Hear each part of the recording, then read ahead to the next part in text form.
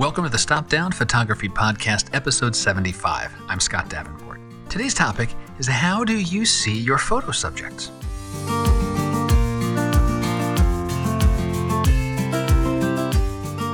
Hi, welcome. Thanks for joining me. I'm glad to be back with you for another chat about photography, this shared passion of ours. And in today's episode, let's take one more step on our never-ending journey of photography. I tend to see the world in large sweeps: foreground, midground, background, land and sky, heaven and earth, above and below. It's my natural way of seeing the world, and as a natural consequence, it's how I see my photo subjects.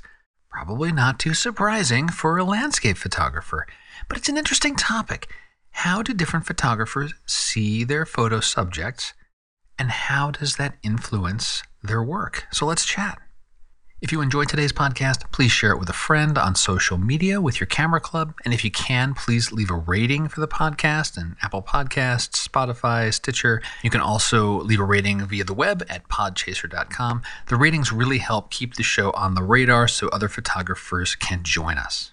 Okay, so how do you see your photo subjects? How does that influence the way you capture images? And what learning and growth opportunities might that present? Have I told you that I love questions? Because I really do. And I think these are some good questions to ask.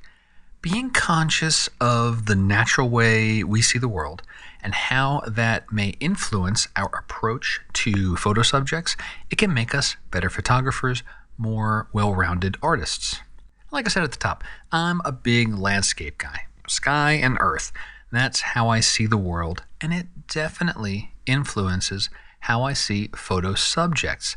I see them in context: a rock, a sweep of surf, a stream, the item I'm positioning in the foreground of my frame. I want to capture how it interplays with the secondary and the tertiary subjects in the frame: foreground, midground, background. Now, that's not to say there isn't a singular subject, there isn't a focal point in my compositions. There definitely is, and after years of practice, I'm getting better at having a well-defined, clear subject in my landscapes. But the subject is always in context with the land. But why do I like landscapes?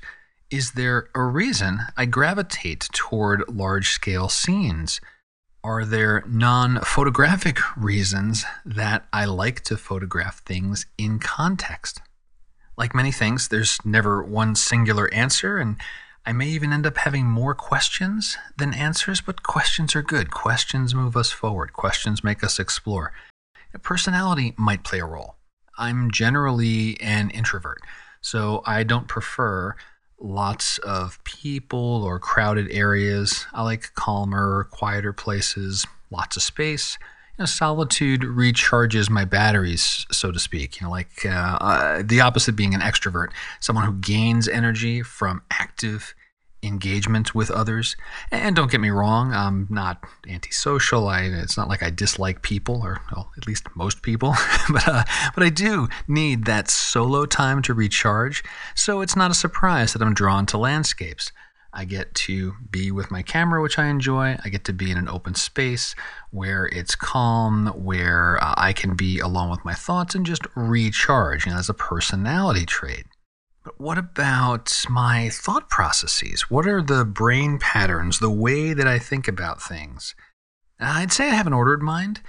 I'm generally analytical, and I see relationships and interactions among things. That made learning the exposure triangle pretty straightforward. But it poses challenges for more abstract thinking or making a leap from one area to another creatively.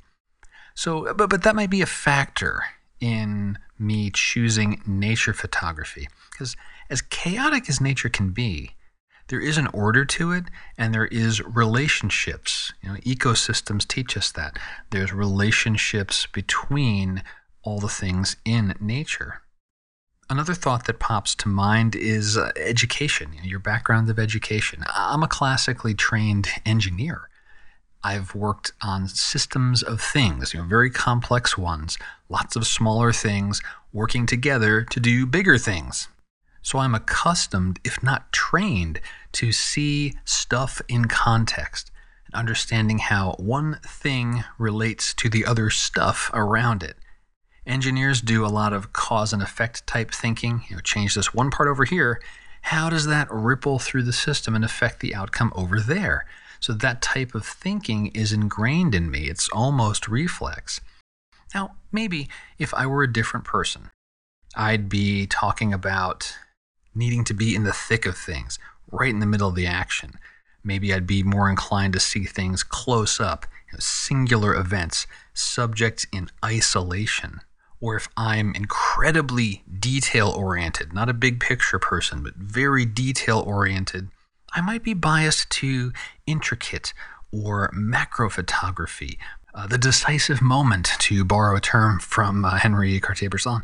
But me, I am who I am, so I'll talk about this topic from my perspective, and I encourage you to do the same. Spend a few minutes of thought and reflection to see, how do you view the world?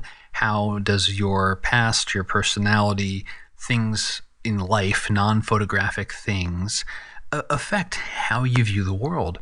And that brings us back to the topic at hand.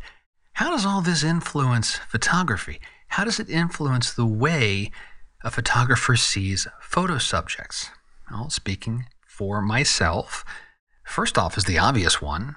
The pull of landscape photography certainly influences the locations I'll go to. I'm looking for landscapes, and I have to admit, that will cause me to dismiss other locations, other places that are quite probably equally photo-rich, not necessarily with landscapes, or at least not grand landscapes. Another impact of how I see the world on my photography is lens choice. I see the world in big sweeps, large-scale things. I'm reaching for that wide-angle lens a lot. My longest lens, which is a modest 70 to 200 millimeter lens, it stays in the bag a lot. And that's a recurring theme. I just don't reach for that lens very often. Makes me think of aperture choice. I'm almost always at f8 or smaller aperture. A lot of times I'm at f16. I want that depth of field. I want the grand landscape. I want my subject to be obvious as well as in context with the rest of the scene. And because I think in terms of like the systems of things, relationship between elements, in this case, elements in a photographic frame, my work is dominated by subjects that are in context, the subject in relationship to its surrounding. How does that subject fit in with the scene overall? And that is how I see and capture my photo subjects. And here's why I like these kinds of questions. Exploring the questions reveals learning and growth opportunities. I'm a big picture person. I should try an outing with a focus on the intimate or on singular subjects. If I'm a hyperfocal distance kind of person, I should try shallow depth of field. I'm shy and introverted. Maybe I photograph subjects at a distance. I should try getting closer. And the opposite can be true as well. You're a detail-oriented person. Well, try an abstract or something that doesn't have a crisp, clear subject. If you're photographing subjects in isolation most of the time, try doing the opposite. Try photographing your subject in situation, in context with its surround. And if you're biased toward a certain subject or location, well, hey, go somewhere else and bring your camera. The mental challenge for you this week: think about the way you naturally see the world and how that influences your photography, the way you frame, the subjects you seek. Then, make up one photo exercise to push your boundaries, stretch creatively, and keep moving forward with your photography.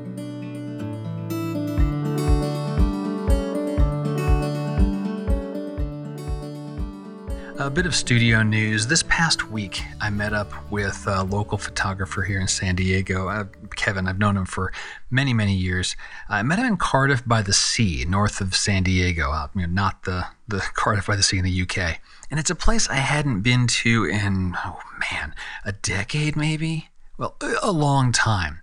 And it was my first human photo meetup since the pandemic, so that was kind of cool. And by the way, this meetup was in part me taking my own advice from way back in episode 6 of this podcast, harnessing the energy of other photographers to help me get to this location and, as I'm about to describe, do some photography that I might not normally do, trying to see photo subjects differently. So back to this meetup, this Cardiff by the Sea. There was a really good California beach vibe happening this afternoon. It was warm, lots of folks out, surfers, bike riders. There's a state campground nearby. It was a good time, and the grip that the pandemic has had on the world certainly has loosened, and people were out enjoying life again. And for this outing, because I wanted to try to capture different types of subjects, or at least subjects in a different way than I'd captured them before, I took just a single camera, my A6400. This is a crop sensor camera. It's what I usually use for behind-the-scenes filming with a 20mm prime lens. So crop sensor, 20mm prime. This works out to be a 35mm equivalent. So it's like a good old-fashioned 35mm camera. No tripod, no filter bag, a scouting/walkabout trip. And for me, the goal was to get some more close-up work. This 20mm lens that I have is, well, it's a wide lens. It's a fast lens. It has an f1.8, going to 1.8.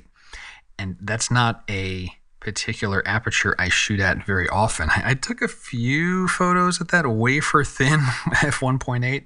And oh man, I got some work to do on my focusing technique when I'm using a really wide-open aperture. But what that shallower depth of field did for me is it made me seek out more singular subjects. Because when the midground and the background goes all, bokeh-like, you're left with an isolated subject, or at least mainly isolated. Less context, more subject. And one of the photos that I captured on this outing, it's posted with this podcast on stopdownpodcast.com, so you can hit the episode website link to see it. And I've still got a few others to work through from this outing, but it was good to shake up the way I've been doing my photography and see the world a little bit differently, see my subjects a little bit differently.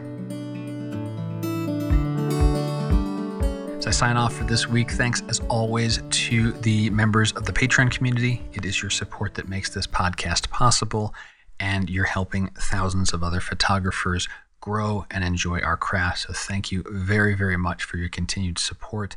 You always have my ear. You have any questions, any comments, ideas for this show, ideas for content that I do on YouTube, just a general question, never hesitate to reach out. And honestly, that goes really for anyone. I have kind of an open inbox policy. Anyone welcome to send me a question. There's a contact form on Stop Down Podcast. You can reach out directly to me. Messages come straight to my inbox. There's no robots involved. But Patreon folks, thank you again, week in and week out. I will keep thanking you for your support of this show and the other work that I do. And if you're interested in learning about the Patreon community or other zero-cost ways you can support this podcast, check the show notes. And there's also a button on every page of Stop Down Podcast called Support the Show. You can learn more. Well, I hope you'll take up that challenge of thinking about how you view the world and how it influences the way you see your photo subjects. Do you see your subjects in context? Do you see your subjects in isolation? How does your personality, your background, your life experience influence the way you're capturing your subjects? And what opportunities are there to explore something a little bit different, stretch a little bit creatively? If you do take on this challenge and you got a story to share about it, I would love to hear it. Just use the contact form on stopdownpodcast.com. Let me know about it. And until next time, my name is Scott Davenport. Have fun.